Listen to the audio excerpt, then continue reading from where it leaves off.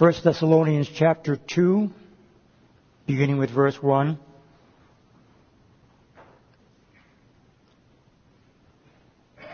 Paul the Apostle, speaking to the Thessalonian church from Corinth, writing this letter, his first of two letters that we have. Paul had been in Thessalonica for a short period of time. We're told in the book of Acts that he was there teaching in the synagogues for 3 Sabbaths. We're not told exactly how long after that he was forced to leave Thessalonica, and he was forced to leave there, and he went to Berea, as we see in the book of Acts recorded there. He went on from Berea down to Athens, and then from Athens to Corinth, and he stayed in Corinth for 18 months, we're told.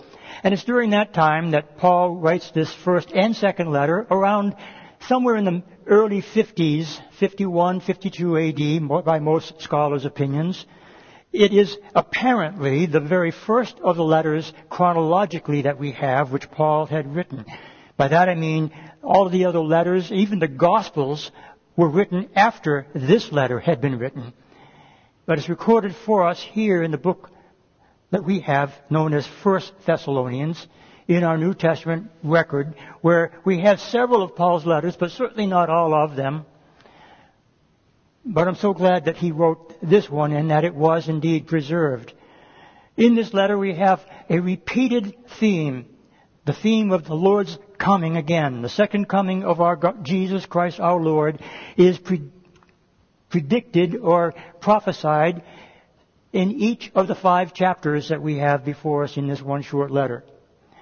And so it's important for us to realize that Paul's focus is the second coming of Christ. But he also wants the Thessalonians to live for today.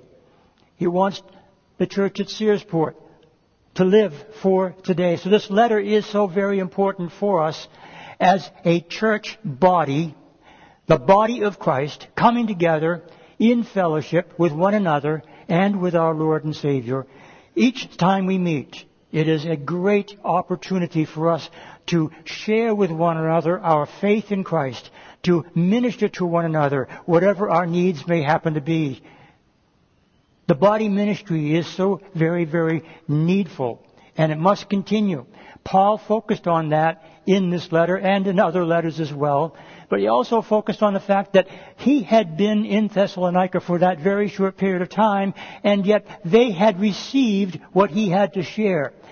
And he was so grateful for that. And this chapter that we'll look at today talks about the fact that he had spent just a short period of time and that he had told them those things, but it wasn't just the words coming from his mouth as though they were words of men. He tells us here in chapter 2 that it was the very word of God that he was presenting to them. And they received it, and he was grateful for that. Not so with the Christians at Corinth.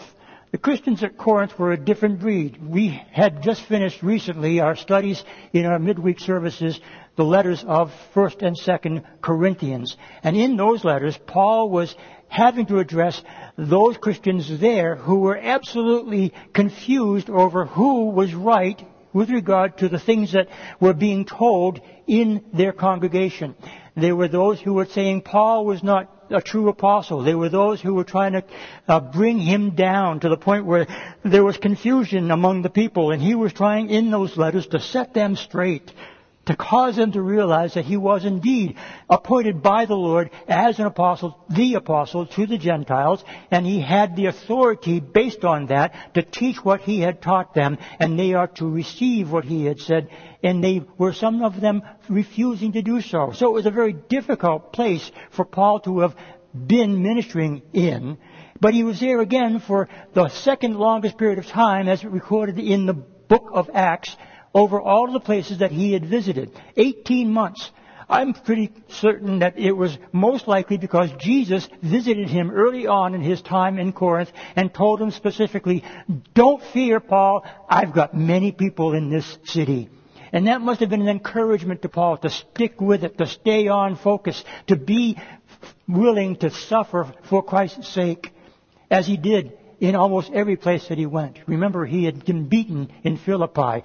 The bruises and the scars were still on his body as he left Philippi to go to Thessalonica. They had seen the kind of things that he had to endure, and that never stopped. But Paul was still committed to preach God's Word.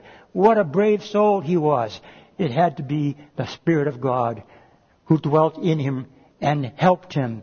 And he does the same for all of us if we are willing to let him.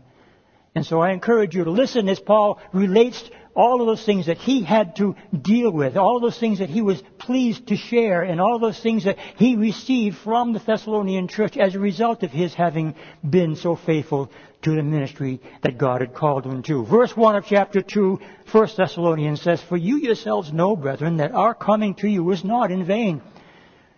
It wasn't fruitless. It wasn't emptiness. It was not in vain, he says. But even after we had suffered before and were spitefully treated at Philippi, as you know, we were bold in our God to speak to you the gospel of God in much conflict.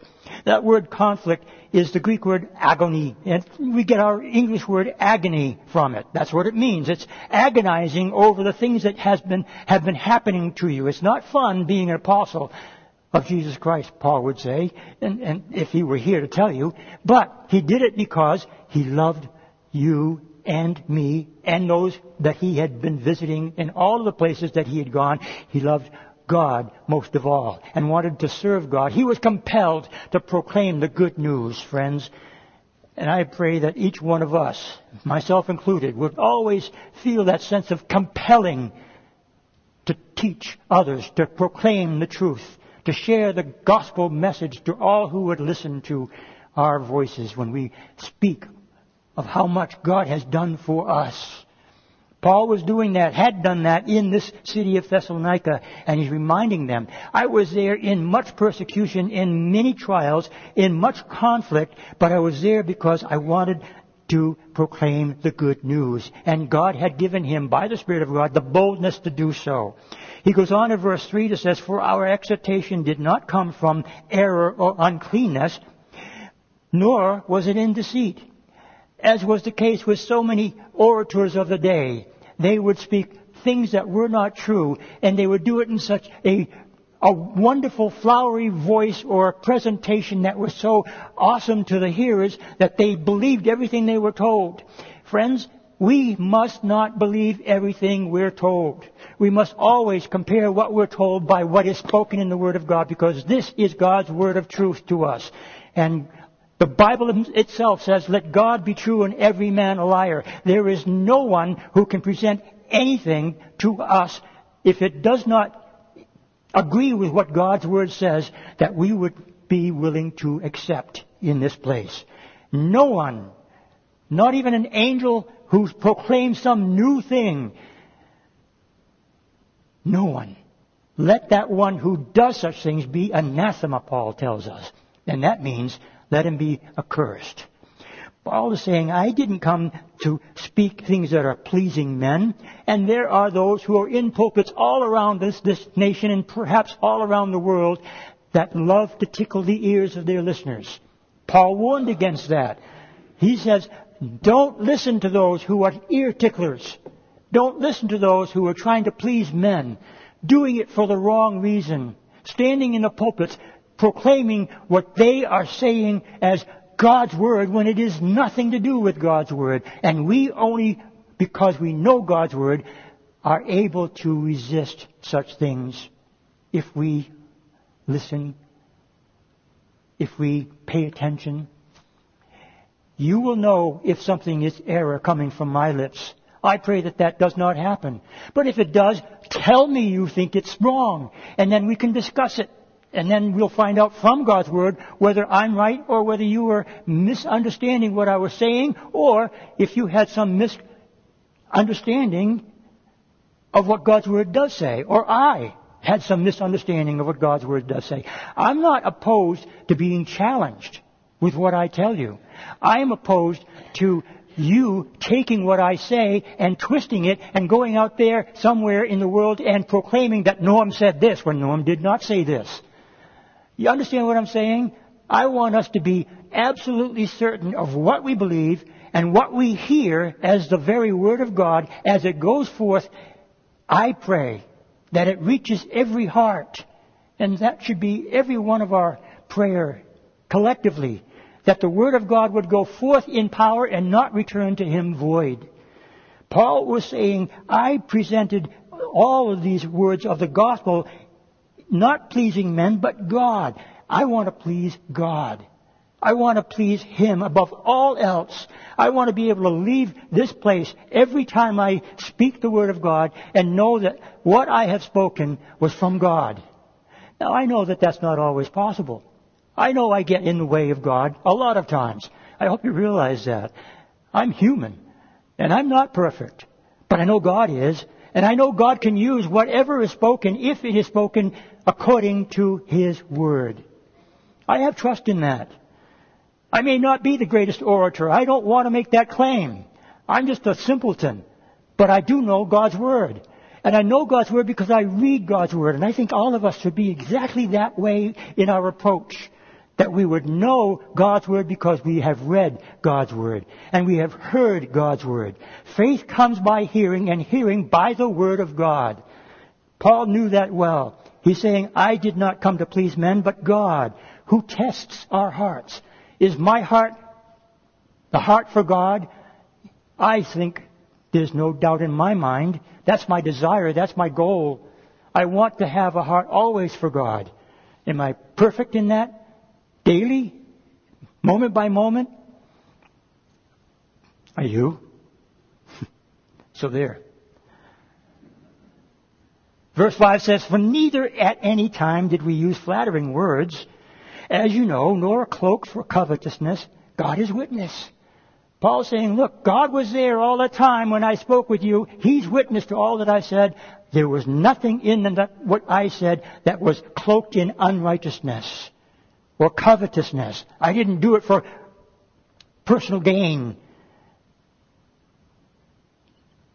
There are some who do. God help them. Paul did not, neither should any of us. Verse 6 says, Nor did we seek glory from men, either from you or from others, when we might have made demands as apostle of Christ. Paul said, look, as an apostle, I could have come to you and said, hey, I'm an apostle of Jesus Christ. You've got to listen to me. You've got to pay attention. You've got to take care of me as I minister to you. You've got to do for me more than you have ever done for anybody else because I'm a great apostle of Jesus Christ. He could have said that. But of course that would be wrong, and he did not say that. It would be wrong for any of us to say, I'm better than you. Think not more highly of yourself than you should, Paul tells us. And I live by that statement. Humble yourself in the sight of the Lord, and He will lift you up. I live by that statement. That's what we should all be doing. Paul did it. And Paul says, be imitators of me, as I imitate Christ. I wish that I could say, always, be imitators of me. But I always have to add, as I imitate Christ. Do what I do, if I do what is right to do. And if I don't do what is right, then don't do what I do. And let me know that I shouldn't be doing what I do. Do you have that down? Good. We move on. Verse 7 says, But we were gentle among you, Paul says. We were gentle. We were kind. We were easy on you, just as a nursing mother cherishes her own children. Look at the love that Paul is demonstrating here to the Thessalonian church. Relating his ministry to them as a mother to her newborn child. That's precious. That's wonderful. Cherishing the child the way a mother does is something that Paul considered to be what every minister should be doing with the people that he or she ministers to. He was gentle among you, just as a nursing mother cherishes her own children. Does a nursing mother say, no, I'm not going to feed you today? Does a nursing mother ever say, no, I'm not going to change your diaper? Is a nursing mother only working 9 to 5? I remember one time when Jared was just a newborn. And Sandy had been up all night with him. And I had been snoring all night with me. Well, she's in the middle of the night, standing by our bedside, and I hear the baby crying. And I wake up out of a deep sleep, and I listened for a second or two with great compassion. I said, "Why don't you feed him?" And she said, "I just did." She had. And he was still crying. But that's my compassion story. I'm not a nursing mother. She was. And she was doing her best to calm him. It wasn't her fault that he was crying. I blamed him for it afterwards. I said, "Don't you do that again." But he did. There was another time when we were in bed together and Jared comes into our bedroom in the middle of the night and shakes me a little bit to wake me up. He had had a bad dream. And I had such compassion on him. I laid my hands on his shoulder. I prayed a prayer and I said, "Now go back to bed." He turned and went around on the other side of the bed where Sandy was and woke her up. And she demonstrated compassion by meeting his need and calming him down. That's cherishing. That's what a mother does. And we'll talk about fathers later. The fathers aren't all bad, like I just described, but that in this case, what Paul is saying is, I was like a nursing mother to you. I cherished everything about you as my own children. Verse 8 says, "So affectionately longing for you, we were well pleased to impart to you not only the gospel of God, but also our own lives, because you had become dear to us." That doesn't happen overnight. So that's why I believe that Paul spent more than just 3 weeks there. He's going to tell us that he spent a lot more time than just a few hours with them. Listen to what he says in verse 9. "For you remember, brethren, our labor and toil, for laboring night and day, that we might not be a burden to any of you. We preached to you the gospel of God." Night and day, Paul was there for them. He was telling them all that he was able to tell them, all that they wanted to know, and they didn't reserve the time slot between 9 a.m. and 5 p.m. Every moment of his awake time was devoted to proclaiming the news that he wanted them to hear. He didn't quit. He didn't leave the job and go home. He kept up in the ministry as long as he was asked to do what he was doing. He was willing to do it. Laboring night and day. Verse 10, he says, "For you were my witnesses, and God also, how devoutly and justly and blamelessly we behaved ourselves among you who believe. As you know how we exhorted and comforted and charged every one of you as a father does his own children." Now that's about me, okay? So he comforts like a father comforts the son, like I did that night when I patted my son on the head and I said, "Oh, okay, I'll pray a prayer and go to bed now." No, that's more than that. Comfort one another is such an important aspect of what we are in Christ. We should seek to comfort one another. Paul tells us in 2 Corinthians that God is the God of all comfort. And because He is the God of all comfort, He comforts us so that we can comfort others who are in need of comforting. It goes on. It's cyclical. It is something that we should pass on and be willing to receive as well as to give out. Comfort one another with these words. Paul says, "I comforted you, though I charged every one of you, because I insist that you learn to live for Christ." That is my goal, that I teach from the Word of God so that you know how to live for Him. I charge you in the name of Jesus Christ to study the Word of God, to show yourself approved unto Him. I charge you in the name of the Lord to minister to one another and love one another as Christ loved the church. I charge you to live and love your life as a believer, and show it to others by shining light and being the salt that you should be in a dark world. He says in verse 12, "So that you would walk worthy of God who calls you into His own kingdom and glory." Do you know that God called you into His kingdom? He called you. He called me. He called the Thessalonians. He called the Corinthians. He called the Ephesians. He called people who were willing to hear and to receive. He called you. He knows your name. We sang that song today. You have a Father. He knows your name. That should be precious thoughts to you as you reflect on the words that you had sung this morning. The words that you had heard being sung if you weren't singing it yourself. He has called you into His kingdom. That's great news. I'm not worthy of it. But He says, you should walk worthy of God. Take note of that word. Be worthy. But I'm not worthy. But you are worthy. Only because He finds worth in you. I can't explain that. I look around and I see nothing more than what I see when I look in the mirror. Sinfulness. Yes, I do see sin. Everywhere I look. It's only because we all are, by nature, sinful. But I also see a covering. I see righteousness. Because not your righteousness, but God's righteousness. Jesus has imparted unto you, by faith in what He has accomplished, His own righteousness. And each one of you is shining the brightness of the righteousness of Christ. I'm so pleased to know that you and I are, all of us, called into His kingdom and glory. It's good to know these things, friends. In a trying day in which we are living, in the difficult times that we have to face, we can know that there is a kingdom.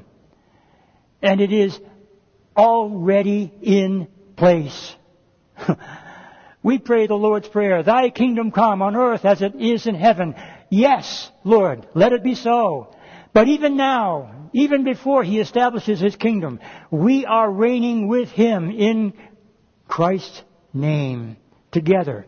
Because we're joint heirs with Christ. It's an already done deal. It may not have actually physically happened, but it is done in God's eyes. He sees us as being part of His kingdom. He sees each one of us as His own children, adopted into His family. What a wonderful blessing it is to know that God has poured out such benefit to us. Are we thankful? Are we realizing the wonderful glory that is ours in this present age as well as in the age to come? That's what Paul was conveying to this Thessalonian church. All of those things that he had taught them, all of those things that he had shared with them, were not done to bring glory to himself. They were done to bring glory to God. He wasn't puffing himself up as the apostle. You got to listen to me. He was just saying, I am an apostle of God who sent me to tell you these things so that you could worship Him and Him alone. So that you could believe in Him and Him alone. So that you could trust His Word and His Word alone. And people of God, that is what we are here for today. So the result of all of that which Paul had done in Thessalonica is given to us in the following verses. He says in verse 13, for this reason we also thank God without ceasing, because when you received the word of God, which you heard from us, you welcomed it not as the word of men, but as it is in truth, the word of God, which also effectively works in you who believe. You received. Take note of what Paul is saying. There's a fact here that we all need to be embracing for our own benefit, in our own lives. You received the very Word of God. That's powerful. He spoke through the prophets. In the last days, He has spoken through His Son. The writer of Hebrews tells us very, very wonderfully that God in sundry times in the past, He did speak through His prophets. The Old Testament Word of God, He spoke through them. And in these last days, He's spoken through His own Son, Jesus Christ, who is the very image of God. Think about it. Jesus and the apostles blessed us with such wonderful revelation that we have, that's recorded for us in these New Testament scriptures, that is reminding us constantly by the Spirit of God who dwells in us that His Word is true. He's coming again. And we'll look at that again as we continue on in our study this morning. But he's reminding the Thessalonian church that they received this word gladly. It wasn't just the words of men, he says. It was the very word of God. He's talking about the Old Testament scriptures. Remember, this is the very first of the scriptures that are now in our New Testament. The New Testament had not yet been written. Paul did not refer to Matthew or Mark or Luke or John. He didn't refer to Peter's letters. He didn't refer to John's letter. He didn't refer to the book of Revelation. He had none of those to refer to. He had the book of Hosea. He had the book of Isaiah. He had Jeremiah. He had Exodus and Genesis. He had Leviticus. He had Deuteronomy. He had the history books. He had the Psalms. He had the Proverbs. He had Daniel. He had all of those wonderful words of God that were spoken by the prophets in times past. That was what he had presented to them. That is what they received. Some might be trying to convince people today that you can't teach salvation out of the Old Testament. Well, my friends, I'm sorry. If you hear that and believe it, you're wrong. It's not true. The Old Testament is replete with all kinds of wonderful, wonderful statements regarding salvation. But they were pointing to Christ. They hadn't yet been fulfilled in the Old Testament, but they were there, and all they had to do was read it, and all of us who can read it and look back at what has already taken place, we can say, wow, that word is true. That word is powerful. That word is the Word of God. And it's complete. It's complete now. The book of the New Testament has been recorded for you and for me to know the entire revelation that God wanted all of us to have in these last days so that we can proclaim this good news to others. We have such great benefit, more than Paul did, to proclaim the truth. What we know now in this present age is far more than what the Thessalonians knew. Because they didn't know what was going to happen to the nation of Israel. They didn't know what was going to happen when the Romans destroyed the city of Jerusalem and the temple. They didn't know what would take place in 1948 when Israel became a new nation once again after having been almost 2 centuries, or rather 2,000 years, a little less than that, without any land to call their own. They didn't know what was going to take place in these last days. We do. And we can look back throughout history and we can see God's Word showed us. That's what's going to happen. God's Word confirmed that everything that we've seen in the past that has already taken place is indeed what God had demonstrated would be done. And because of all of that confidence that we have in what has already taken place, we have great confidence in what is yet to come. We have a great advantage over those in Paul's day.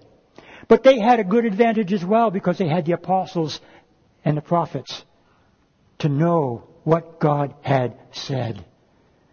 And they believed it. It is the Word of God. And it worked effectively in them because they believed it. That's the thing we need to remember. They received the Word. So should we. He goes on to say in verse 14, "For you, brethren, became imitators of the churches of God, which are in Judea, in Christ Jesus. For you also suffered the same things from your own countrymen, just as they did from the Judeans, who killed both the Lord Jesus and their own prophets, and have persecuted us. And they do not please God, and are contrary to all men, forbidding us to speak to the Gentiles, that they may be saved. So as always to fill up the measure of their sins, but wrath has come upon them to the uttermost." Look at what Paul says again in verse 14. "For you, brethren, became imitators of the churches of God which are in Judea in Christ Jesus." They imitated what they saw in others. Look around. There are many of us here in this room who should be imitators of those others who are more perhaps mature in our faith. We should, all of us, be imitators of one another. And we should not be afraid to be an imitator of each other. if we are imitators of Christ. Do you understand? Paul has said, you received the Word of God from us. That's a good thing. Now you're imitators of what you have seen in others. That's what we should be also.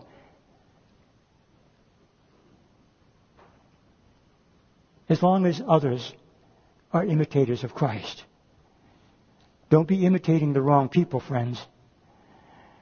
Make sure you know what God's Word declares. And if there is any of us in our midst who are going down a path that is not in line with what the Word of God says, don't be imitators of that one.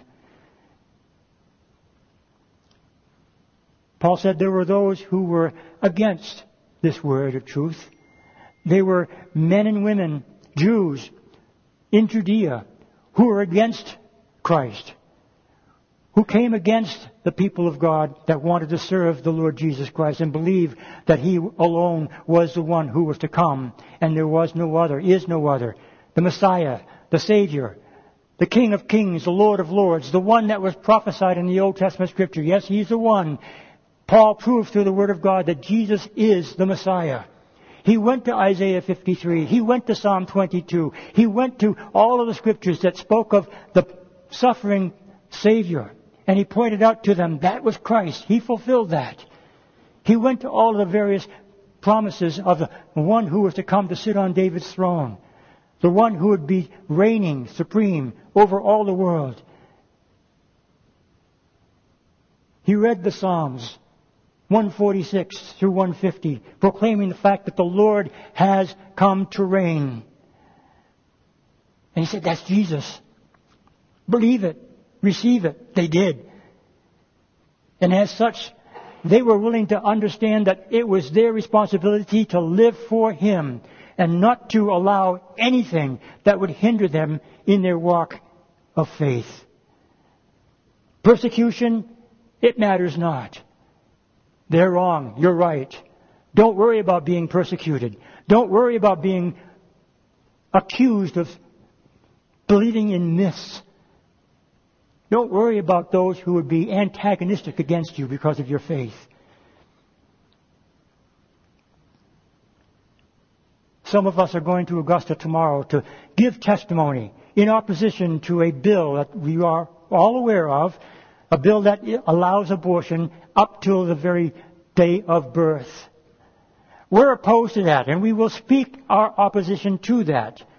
There will be those in the midst of those wonderful testimonies of believers like myself and others who are going with me, and others who will go there from various churches who will stand for this one truth, that abortion is wrong and it needs to be absolutely opposed with no compromise.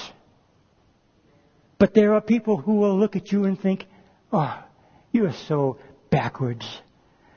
Oh, you believe in this Bible that says, wait a minute, doesn't the Bible say that it's okay for if a man hits a woman who is pregnant and the child dies, that all that's responsible for that one is to pay some money for the damage? Well, if that's the case, then why is abortion so bad?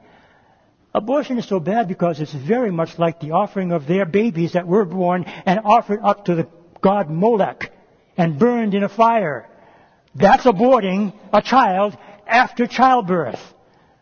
Their blood was shed, and so is the blood of every child, whether from the womb or even out of the womb. It's still the same. Blood is shed. God's Word says the life is in the blood. He makes no exceptions. God says, I knew you from the time that you were formed in your mother's womb. You think about what God's Word says and try to convince others of anything different than this. And you're not opposed to what you should be opposed to if you're not willing to say, this is what God's Word says. And I feel sorry for those who have gone through such a procedure. There's forgiveness. And there is no reason why any one of us who has either known of or has been through it ourselves, ladies, you are forgiven. And God is faithful. Always has been. He always will be. But that does not remain so for those who are living as though there is no God. There's punishment coming for those who have said, I don't think that the life of my baby in my womb is as great a value as everybody says he or she is. I don't even think that that is a person in me. It's just tissue. That's because they have believed a lie. It's not what God's Word says. Read Psalm 139. I am fearfully and wonderfully made, and so are you. And so I was so wonderfully pleased to know that my mother didn't abort me. And how many children who have been aborted would have become great people in society? I've diverted, and I'm sorry, but that's been on my heart, people, and I don't want to forget what God has done in my life. And I want to be grateful for what God has done in my life by proclaiming life is in God's hands, not in the doctors, not in the abortion clinics, but it's in God's hands. Be imitators of Christ. They killed both the Lord Jesus and the prophets and their babies. They didn't care about life. They thought they were right. They were wrong. They persecuted the church. They thought they were right. They were wrong. They thought they were pleasing God. They were not. They were pleasing the enemy of God.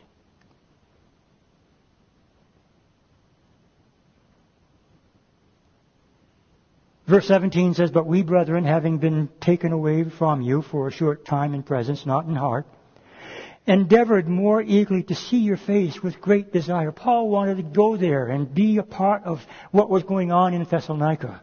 Take note, though, of what he says. Therefore, we wanted to come to you, even I, Paul, time and again. But Satan hindered us. Listen, Paul knew that it was Satan that kept him from being able to go to Thessalonica. It's not that long a journey from Corinth to Thessalonica. But for some reason, somehow, in some way, Paul recognized that there was a hindering of his being able to do so, and he attributed it not to the Spirit of God, but to Satan. Go back a few chapters in the book of Acts, where Paul is on his second missionary journey, heading out of that region of Asia Minor in Turkey, wanting to go east, and the Spirit of God said, no. He wanted to go north, and the Spirit of Jesus said, no. He knew the difference between the Word of God, the conviction of the Spirit of God in him, and what he experienced in Corinth when he wanted to go to Thessalonica. And I would love to know how it was that Paul actually knew that. I can't tell you how he understood that to be the case. All I can tell you is what he says in this Word of God is that it was the Spirit of God who kept him from going into Bithynia and into the other areas of what is now the area of the Caucasus region, but he wanted Paul to go instead westward into Europe. And so Paul did that. And think about that. Paul went to Macedonia, and the very first place that he begins to establish a church, he gets beaten to a pulp. I wonder, did Paul think, whoa, maybe I made a mistake, maybe that wasn't the Spirit of God? No, I don't think that at all. I'm convinced that Paul knew exactly why he was having to suffer those things. And he was glad to be able to suffer for Christ's sake. And he went on knowing that that would continue. If we read 2 Corinthians correctly, in chapter 11, Paul suffered shipwreck 3 times, and that's before the one that's recorded for us in Acts chapter 26. Paul was willing to do everything that he did, knowing that there would be persecutions, knowing that there would be difficulties, knowing that there would be trials, knowing that there would be opposition. But he went and he did those things because he knew that serving his God was far better than running from it. Friends, that's a good thing for us to realize and to imitate in this last day. Don't run from opposition. Don't hide from those who would seek to do you harm. Just stand for Christ. And know that whatever happens, you're pleasing Him. God will take care of those who are opposed. Vengeance is mine, saith the Lord. I will repay. Well, verse 17 says, But we, brethren, having been taken away from you for a short time in presence, not in heart, endeavored more eagerly to see your face with great desire. Again, Paul is saying, I really wanted to get there to see you. I really wanted to spend more time with you, but I couldn't. I'm so glad that I get to spend time with you all. And I sure hope that the Lord will allow us both, all of us here in this room and others that may come, to be able to do that in the days ahead. But it may not be that way. It may be that we'll have to be apart for a season, or more than that. It may be that we'll have to shut this building down because of the laws that are being written in the land. Do you realize that in Canada, that's actually taking place? Pastors are being arrested for their stand against homosexuality. I'm okay with that. If I have to do this work in the prison cell, I want to be willing, as long as God gives me the words to speak, no matter where it might be from. If that's going to be my pulpit, I'll gladly use it. I want that to be the mindset of all of us here. Well, verse 19 says, and we'll wrap up with this particular thought, and it's a wonderful thought. We're coming to a conclusion. Remember, Paul had said, these are the things that I had done while I was with you. I suffered greatly during that time. I was willing to do that because I loved you, and I wanted you to know that God loves you and wants to care for you like a mother and like a father care for their children. I wanted you to know that I was willing to come to you in that fashion because I wanted you to know God's Word. And so I presented God's Word as it is in truth God's Word, not just the words of men. I wanted you to know that there was a good thing for you if you put your trust in Him. And that would be eternal life and glory in His kingdom. Paul wanted them to know the gospel truth. And they received it. And they imitated Him. And now Paul says in verse 19, For what is our hope or joy or crown of rejoicing? Is it not even you in the presence of our Lord Jesus Christ at His coming? The bottom line is this, friends. We, all of us, Paul and the Thessalonians and all the other churches that he visited and all of those that have ever been in existence up till this present hour will be with Him in glory. And at His coming, we will have joy. Our hope will have been made complete. And we will receive the crown of rejoicing that is promised to us. This is exciting news that Paul is presenting to the Thessalonian church and to us. We have a promise that is ours, that we can claim as ours. It is a promise that will not perish. It is a promise that will always be true. It is a promise of His return. Are you looking for His return? Are you waiting for that moment when the glory of Christ will be revealed in the clouds? It won't be my cell phone that's making that trumpet sound. And quite frankly, I don't know how she heard that anyway. I have to say, she's got better ears than I do. It'll be a blast. A true trumpet blast. It will be loud. And it's not just a trumpet, it's a voice that sounds like a trumpet. Remember in John's Gospel, when John the Baptist was baptizing in the Jordan, and Jesus was baptized by John the Baptist. And John relates the story about the fact that when Jesus was baptized and He came up out of the water, the Holy Spirit came upon Him like a dove, and a voice was heard from heaven that said, This is my beloved Son. I am well pleased in Him. You know what the response of some of the people were? They thought it thundered. Some thought it thundered, John says. But God the Father spoke. And by the way, it's God the Father speaking from heaven, The Son in the waters of Jordan being baptized, and the Holy Spirit coming down upon the Son of God. All three persons of the Trinity are made reference to in that passage. I say that because there are some who say, you should believe in Jesus only. Jesus is the Father, Jesus is the Son, Jesus is the Holy Spirit. No, Jesus is the Son. And the Father is the Father, and the Holy Spirit is the Father. They are three persons of the Trinity. We've talked about that more often than perhaps we need to. But it's true, even if you and I don't understand it.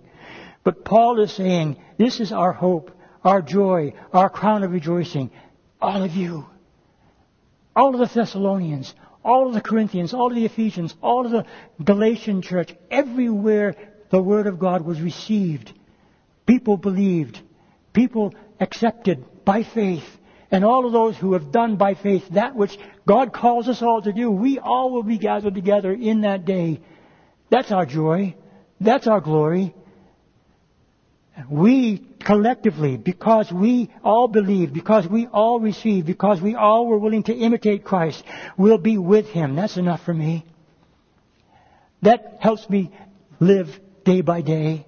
I hope it does for you. Because times will get tough. I believe so. But if they do, are we going to be willing to stand firm in our faith? Are we going to be able to say, I believe what God has promised, and I will not be shaken. I will not be moved. Oh, let that be the case for all of us today. And finally, Paul says, as a result of that willingness for us to say, I stand with you, Paul. I stand with you. I believe everything that you have spoken through your word, Lord Jesus. I've received it. I've believed it. I live it. For you are our glory and joy. And I say that about all of you. From my perspective, as I look out in this little audience of believers, you are my joy. You are what I live for. You are part of what I live for. I live for Christ, but because you are Christ's, you are my joy. You are my glory. I have nothing to glory in save Jesus Christ and Him crucified. But I want you to know that having the privilege of ministering the Word of God to everyone who comes is such a great honor to me. And I don't take it lightly. I want you to understand that. I want to be like Paul, proclaiming what is really the Word of God. Not just my words, but the very Word of God. And I want you to hear the very Word of God and apply it and receive it into your heart and let it completely change your way of thinking with regard to the things that are going on in the world around you. If you're believing that it's not worth it.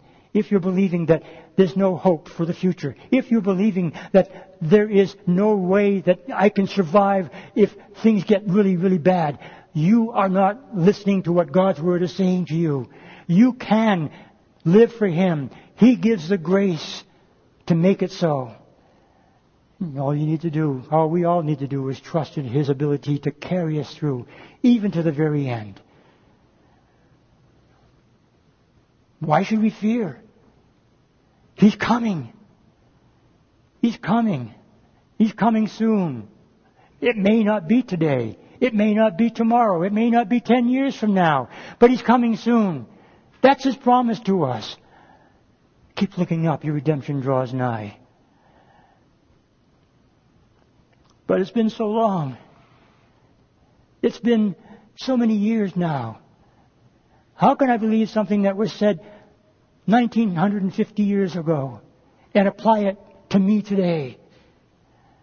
There are a lot of people who are asking that question. Are you one of them? Listen to what Peter says. In 2 Peter chapter 3, Peter says, there are those who are going to say in the last days, scoffers will come, walking according to their own lusts and saying, where is the promise of His coming? For since the fathers fell asleep, all things continue as they were from the beginning of creation. And Peter adds this. He says, for this they willingly forget that by the word of God the heavens were of old, and the earth standing out of water and in the water, by which the world that then existed perish, being flooded with water, but the heavens and the earth, which are now preserved by the same word, are reserved for the fire until the day of judgment and perdition of ungodly men. But beloved, do not forget this one thing, that with the Lord, one day is 1,000 years. 1,000 years is one day. The Lord is not slack concerning His promise, as some count slackness, but is long-suffering toward us, not willing that any should perish, but that all should come to repentance. That's what we need to remember. It's not His will that any should perish. There's work that still needs to be done. The fullness of Gentiles has not yet come in. There is time still left for the church to represent Him in this dark world by shining a great light, by being the salt that He calls us to be, by proclaiming His truth, by being His ambassadors, by being faithful to what He has called us to. Every one of us is called to serving Him with all our heart, soul, mind, and strength. Every one of us is called to be His disciples. And as His disciples, we have something to say to those who are willing to hear, if they would only open their ears. So our prayer is that they are going to be willing to open their ears. Oh Lord, open their ears. Soften their hearts. Open their eyes. Draw them to Yourself, Lord. In the name of Jesus, I pray. By the power of Your Holy Spirit, O God, convict souls everywhere of sin and righteousness and judgment. In these last days, let there be an outpouring of Your Holy Spirit, and let there be victory in the church in this present hour. I ask it in Jesus' name. Amen.